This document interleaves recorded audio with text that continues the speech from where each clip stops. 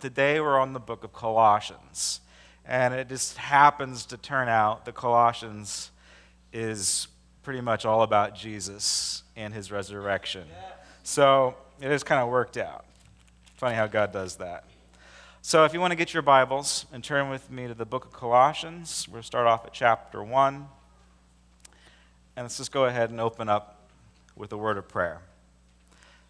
Heavenly Father, we thank you so much for being in this place. We thank you that you are an active God, that you are involved in history, that you are involved in our personal lives, and that you are here to make a difference. We are so grateful. We're so thankful for the miracles that you've poured out into our personal lives and what you have done for all humanity. And so we worship you this morning. We give you all thanks and praise. We owe everything to you. You are a good God. There is no negativity in you. We're so grateful that you have our best in mind. So open up your word today. May it reach our soul. May it reach our innermost being this morning. Minister to our spirits. In your name, Lord Jesus. Amen. All right. Chapter 1, verse 3. We always thank God, the Father of our Lord Jesus Christ, when we pray for you, because we have heard of your faith in Christ Jesus and our love and of the love you have for all the saints. The faith, go ahead, if you like writing in your Bible, underline the faith and the love that springs from hope that is stored up in heaven. So here's an interesting thing. Maybe you've heard this before. Faith, hope, and love, and the greatest of these is love. That's the famous Corinthians verse that we read at weddings.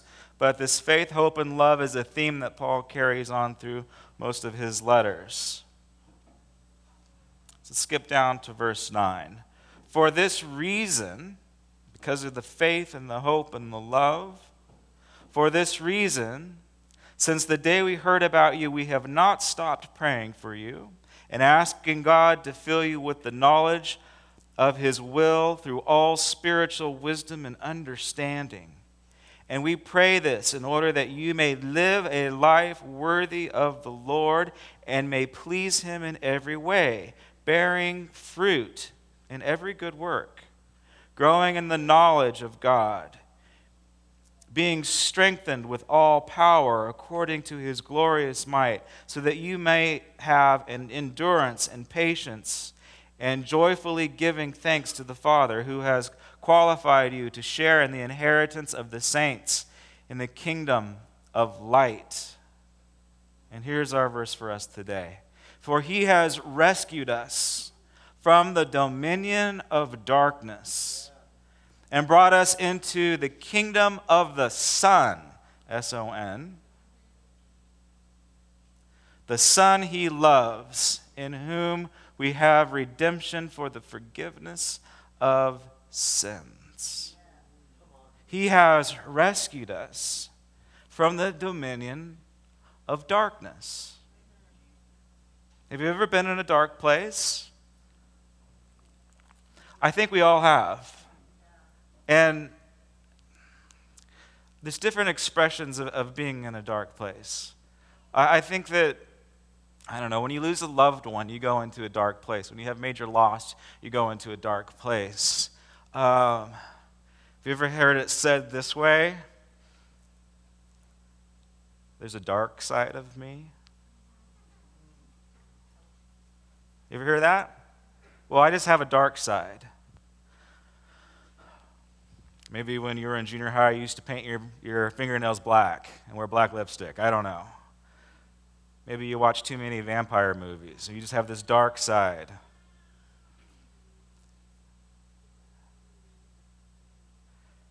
Joseph Conrad's novel, The Heart of Darkness, it's an adventure story about a riverboat that goes up a river. And the further the anti-hero travels up this river into the darkest parts of the jungle of the Congo, he knows that he's going further in and further in and further up into darkness. He says, I'm penetrating the heart of darkness. And as he goes further up and further in, the jungle kind of closes in behind him, and he knows that he cannot return. He knows that the further up he goes, he can't get out. It's as if we are a moth drawn to a dark flame. But Jesus has come to set us free from the dominion of darkness. And where Joseph Conrad failed in his novel to give hope, we have the hope of glory, and that is the message for us today. We have hope. You don't have to continue this dark path that you're on. And maybe you don't consider yourself having a dark side, but I guarantee you everybody has this area in our heart that needs to have some light shined on it. So what is it for you today? Maybe you're not going to Goth Day at Disneyland. One of the days we went to Disneyland, it was Goth Day, and it was like 105, and all these teenage kids in their black leather, they were dying and passing out. It was hilarious. I know. Anyway, I have things about Disneyland. Anyway, all right, here we go. Verse 15. He is the image of the invisible God, the first. Okay, this is a poem, by the way. So we go from a letter, from prose. Now we're moving into poetry. Your Bibles won't show it, but this is poetry here. So here we go. He is the image of the invisible God. And this, of course, harkens back to Genesis 1 and Psalms, and he's stealing from a lot of different sources in the Scriptures. He is the image of the invisible God. You might want to underline image. Image is actually where we get the word icon. In the Greek, he is the icon of the invisible God. The firstborn over all creation, and for by him all things were created in heaven and on earth, visible and invisible, whether thrones or powers or rules or authorities. All things were created by him and for him. He is before all things, and in him all things hold together. He is the head of the body, the church. That's you. He is the beginning and the firstborn from among the dead, so that in everything he might have the supremacy. We sing songs like Jesus is King. This is saying Jesus is King. He has the supremacy. Today we celebrate the resurrection of our Savior. Not our Savior that crawled off the cross, and not even our Savior that was raised from the dead. We celebrate the resurrection of our Savior. We just read that he is the firstborn among the dead. That's weird. What does that mean? That means he's the first one to ever have a resurrected body. Not a raised body, a resurrected body. He is the firstborn. The reason why he is king, the reason why all powers, all authorities, all dominions, the reason why Jesus created everything. He created you for him and by him. He was in the beginning. He is the Alpha and the Omega. And now, on our resurrection day, this day that we celebrate, he is the firstborn among the dead, meaning that his body has been resurrected. Jesus actually, I don't know, maybe you're confused. But Jesus actually raised people from the dead. There are three people that we know of at least: Jairus' daughter, the widow's son, and his friend Lazarus, who was in the ground a long time and he stunk.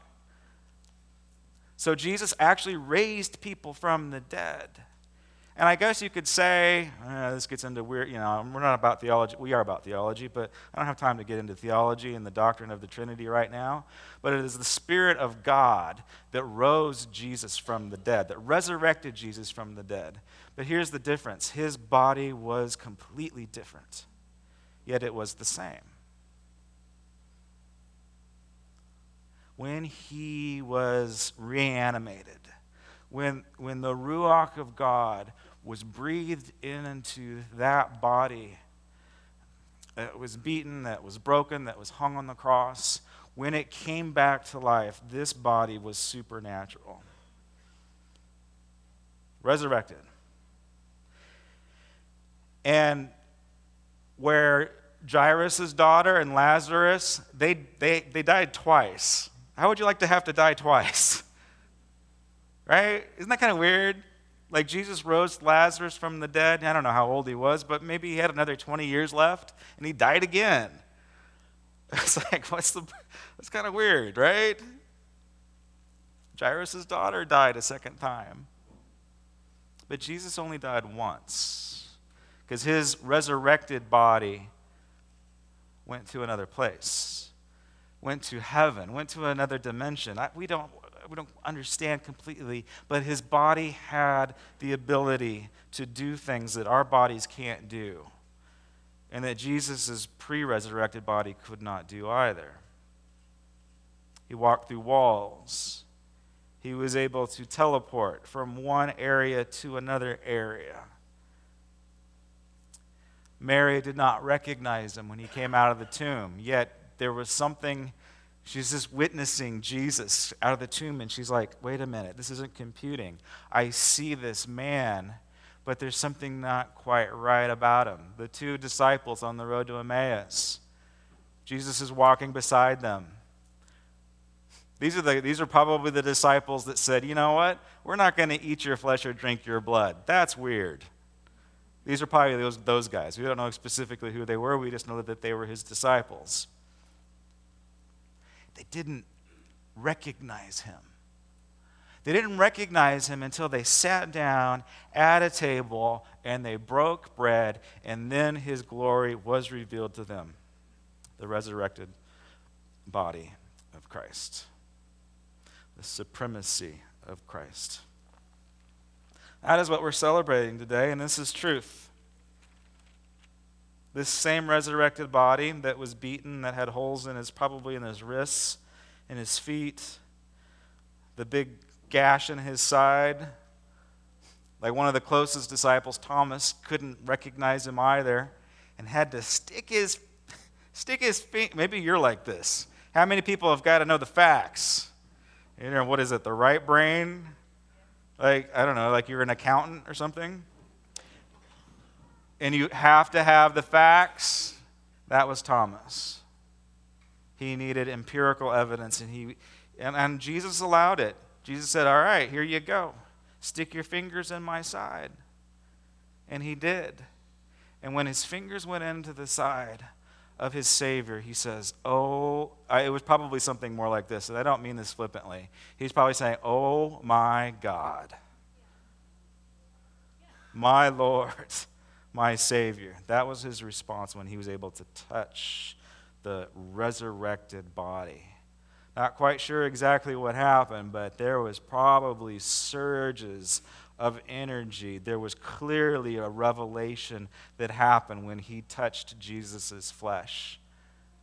What an incredible opportunity. I'm sure Thomas was probably scared half to death.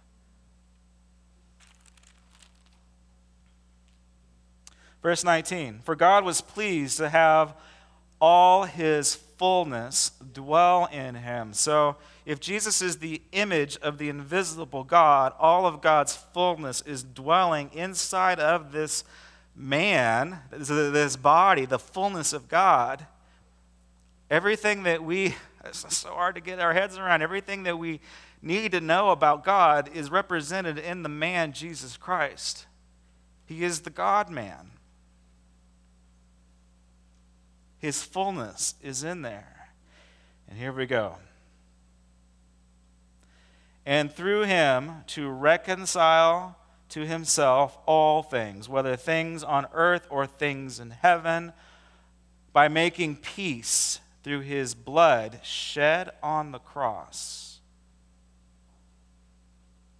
Once you were alienated from God and you were enemies in your minds because of your evil behavior. All right, we got to get this. The fullness of God was in his Son, Jesus, so that he could reconcile mankind back to himself. Is that confusing? To reconcile mankind back to himself. The cross is the reconciliation vehicle that gets us into a right relationship with Christ. It is the shedding of his blood. It is the reconciliation, the way that the reconciliation is described in the language, is it's like a one-way reconciliation. If you're married and if you've ever had to reconcile with your spouse, that type of reconciliation also requires compromise, right? Whenever you get into a fight with your spouse, you have to meet in the middle. If you haven't figured this out yet, and if you're still sleeping on the couch, hang out with us a little bit. We've got some things to teach you.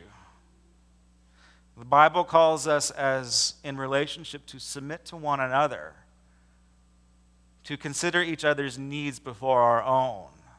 That requires reconciliation and compromise. But when God calls us to reconciliation, God does not compromise, he sacrifices.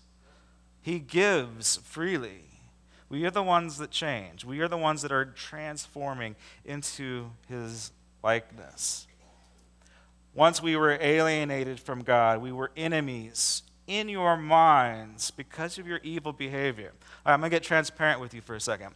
I was saved when I was a little one, 6 or 7, in my parents' kitchen.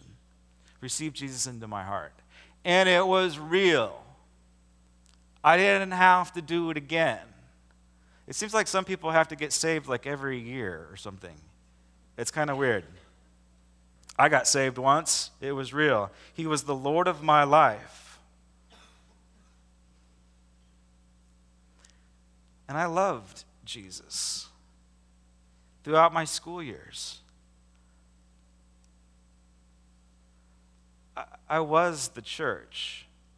I wasn't the future church. I was the church then and now.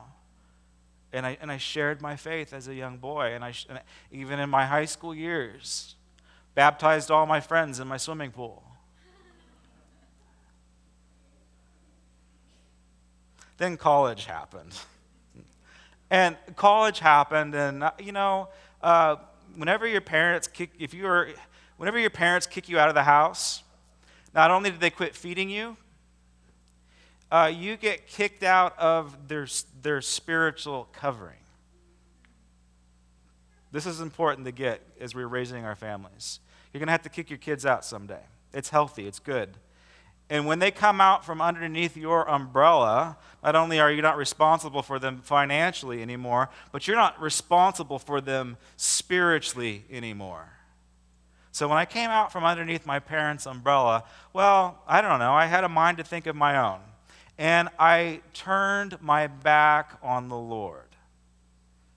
Thank God it was only for a short time. But I turned my back on the Lord, or at least I decided to consciously ignore him and not serve him. I was still okay with the concept of God. I tried agnosticism for a little bit. That didn't work out too well. I got depressed. Just being honest with you.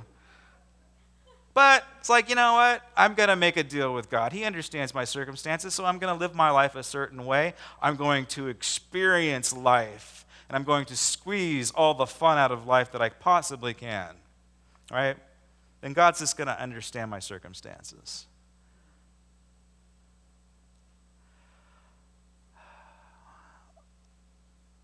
Didn't realize it was happening, but I was becoming an enemy with God in my mind. Believers, we have to get this. It is so easy for us to get offended by God and to make him our enemy, even when unconsciously we're doing it. How about this one? God doesn't answer your prayer. Do you take offense at him? Like, you know the Christianese, you can do the church thing, but deep down inside you're still hurt, and you're hurt at God. Or whether you face a loss or a pain or a hurt this is too hard to bear, and then deep down inside you're choosing God off. No, God doesn't want us to be enemies with him. The reason why Jesus came, shed his blood, gave everything, is so that we can be reconciled back to him. Not just at our point of salvation, but in our walks with him. So that we can always have a healthy walk with God.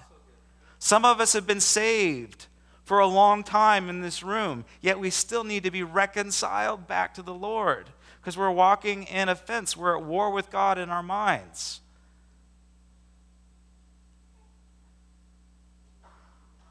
And maybe you're at war in your mind. And it's not, maybe you're too chicken to be at war with God, so you're at war with the world. Does that make sense? Is it you against the world? Is the world unfair to you?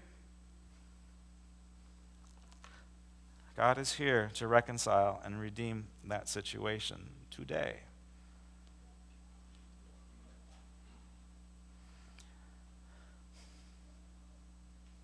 Verse 26, Paul tells us about the mystery of Jesus.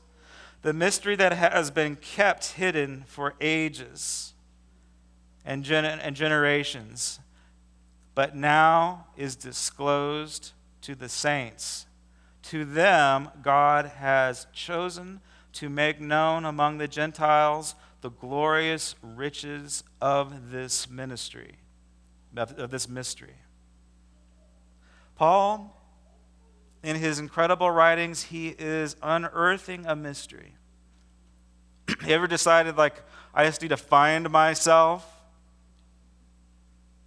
I need to go on a spiritual journey. I need to have a revelation or an enlightenment. I need to figure out what's going on. Well, this is it. This is the great mystery. The great mystery is Christ in you, the hope of glory. Christ in you. We have the incredible opportunity to have Christ in us. And when we're part of the body, we are in him, we're planted in him, but we're actually required to have the mind of Christ. So when Christ is in you, you begin to think and act and become more like him each and every day that we grow. The mind of Christ. Think like him, act like him, be like him. I know that seems kind of hard to do, but it's in the little things. These little adjustments that will truly change your life. To have the desires of Christ. To be able to forgive like Christ. That's a tough one, isn't it? Paul, we don't have time to get into it. Paul says, forgive others as Christ has forgiven you. That requires the mind of Christ. This is tough stuff. The hope of glory. Chapter 2, verse 2. My purpose, Paul's purpose, the meaning of this letter to the Colossians, my purpose is that they may be encouraged in heart, united in love, so that they may have full riches of complete understanding, in order that they may know the mystery of God, namely Christ. It doesn't get any more mysterious than Christ. And here's the really neat thing about our faith and about our walk. This is a mystery, but this mystery has been revealed. Like, there is no secret knowledge. I don't have any magic words or a fancy handshake for you guys. It's all right here. It is Christ in you. There's no secret knowledge. The mystery has been revealed. It is Christ in us. It is this hidden treasure. In whom are hidden all the treasures of wisdom and knowledge. Now, here's the really neat thing. Okay, so you get this salvation grace. Probably most of us in the room have experienced some sort of salvation grace. But once we have the mind of Christ, we allow him to rule, once we allow him to have supremacy in our very being, we get wisdom and knowledge. I need that. Oh, Lord, do I need wisdom? Knowledge is the practical stuff. Wisdom is the stuff that's in the gray areas. How do you know which job to take? How do you know who to marry? Well, that's going to require wisdom. That's going to require understanding the heart of God.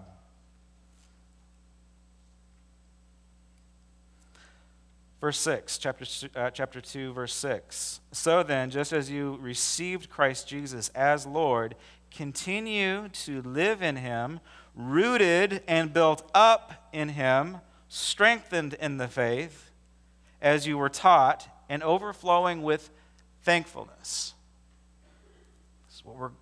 This is how you grow. Like, it's just not a one-time deal. Wouldn't it be nice if you just got saved and automatically you got downloaded all this wisdom, knowledge, information, and then you were happy for the rest of your life, and nothing bad ever happened to you? You had no more trials or tribulations. No, we need to be rooted in God, rooted in this word.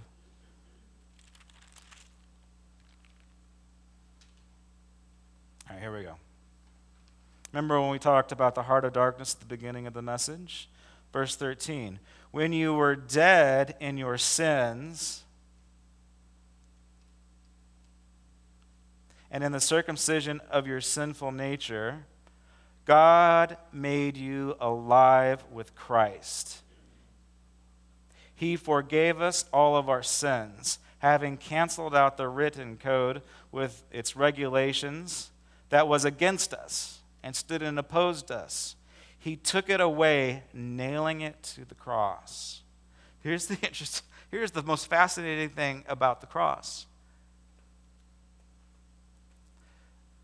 When we watch The Passion of the Christ, or we watch, the Bible on TV, we clearly see that the Romans are nailing Jesus to the cross.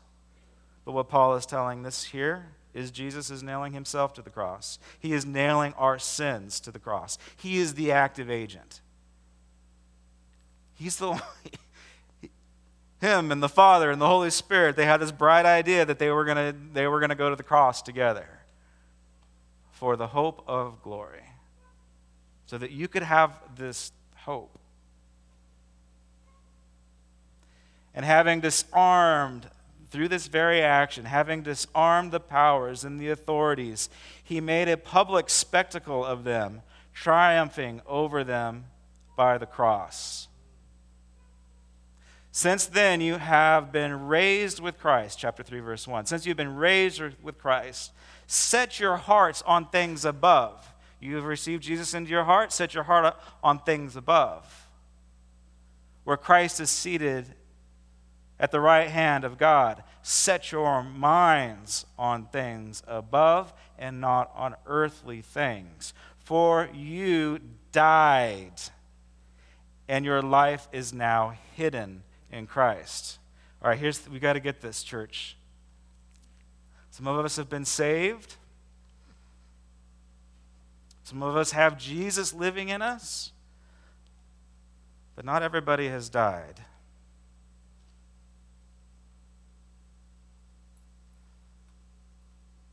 God wants to kill the Joseph Conrad in you. He wants to kill that person that actually enjoys reading the heart of darkness and finds comfort in it.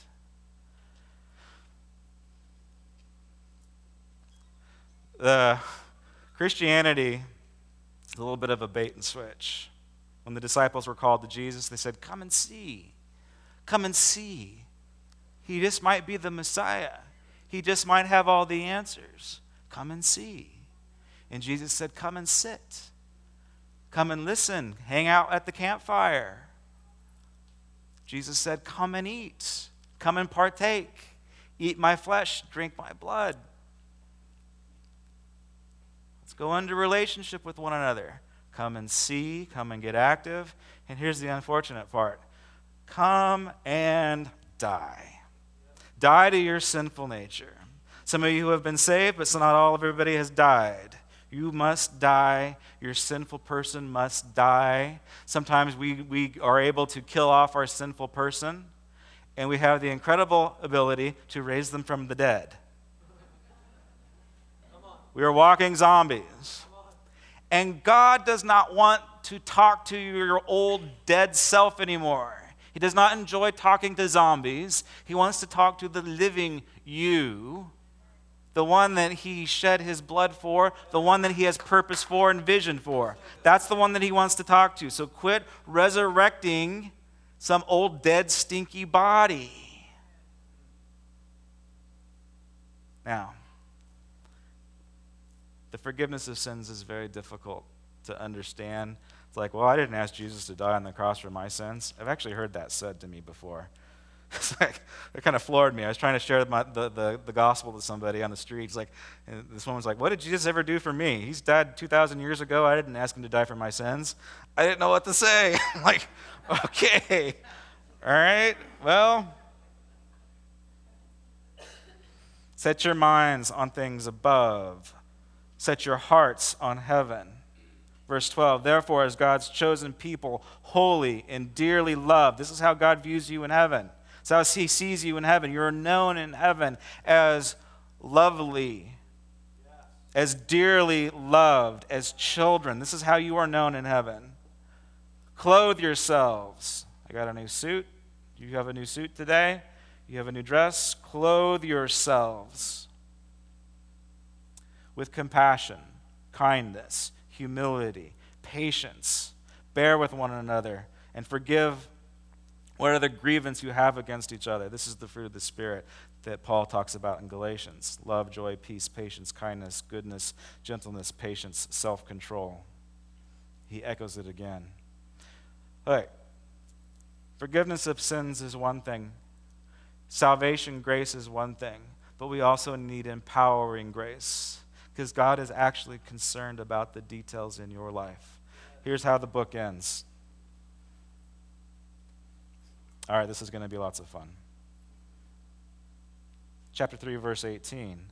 "Wives, submit to your husbands, as is fitting to the Lord."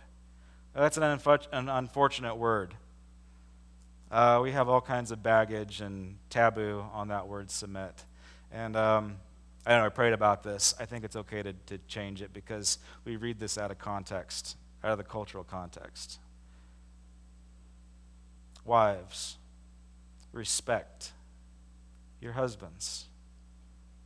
Does that sound a little bit better? Does that sound a little more doable?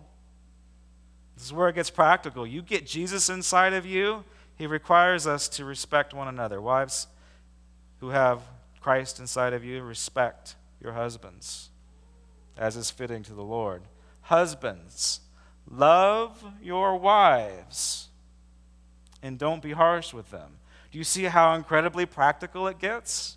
If you don't have Christ alive in you, you can't do this. If you don't have Christ inside of you and live in you, if you don't have the hope of glory that someday you're going to have the same type of body Jesus did, resurrected power, you can't do this. You can't respect your spouse, and you can't love your spouse. Here's a good one that everybody should love. Children, obey your parents, for it pleases the Lord. Right? Fathers, do not embitter your children, or they will become discouraged. Don't provoke your children to anger. It's practical stuff, but you need the Holy Spirit to pull it off. I mean, this seems like really simple, right? This seems so just like, this is really basic stuff. It's not, you don't understand, Pastor Josh, how complicated my relationships are. No, Jesus understands. He really does. But the hope of glory gives us, these are the tools to fix everything in your life. It really is, folks. It really is everything. It is your eternity, and it is your option to have heaven on earth. Do you see that? You get eternity if you say yes to Jesus today, and you get heaven on earth if you choose to be rooted in him and die to your old self. It is the best deal on the planet. All right, if I get the band and the ushers to come up to the front.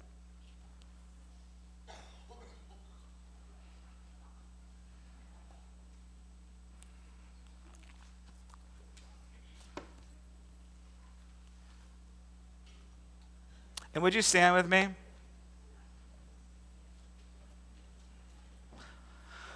And let's just, we're going to pray together, and then we're going to bless you. It is Resurrection Sunday.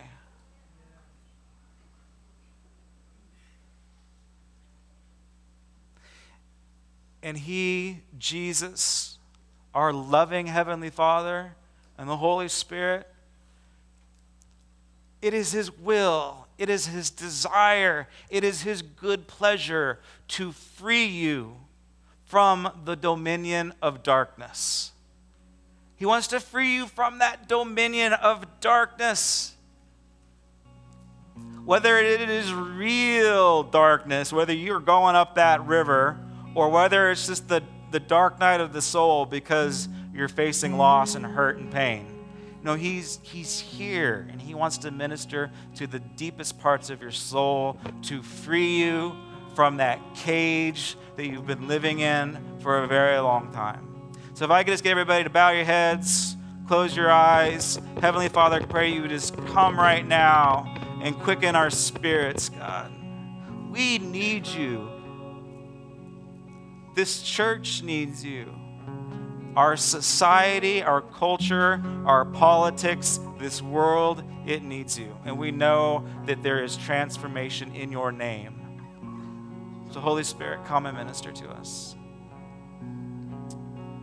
If you need salvation grace this morning, like if you walked in this building and you're just not quite sure if you're going to heaven or not, and if you want to know Jesus, just raise your hand. God, right now I just pray for my sister, God. I pray right now that you just fill her up with joy. I pray right now you give her the hope of salvation, the hope of glory. Father, right now I just pray for this gentleman in the back, God. I pray right now that you just give him encouragement, give him the ability to walk in faith and encouragement. Heaven is so happy right now. Jesus is your friend. He is your Lord. There is so much love that you're just going to scratch the surface at this moment, but there's more to come. Now, beloved, how many people want today to die to their old self, to die to their sinful nature, to die to darkness? Light, Lord. Move us into the kingdom of your Son, Lord Jesus. Give us light in those dark places. Give us the courage to let you shine your glorious light on the dark parts of our heart. We say no more to this, oh, well, this is my dark side. God, we allow you to kill that in us in the name of Jesus. Our world desperately needs positive people where there is no darkness in us. So make us perfect as you are perfect today. Pray this in your name, Lord Jesus. God, I pray you bless this offering. Give us hope. May it advance your kingdom this week. In your name, amen.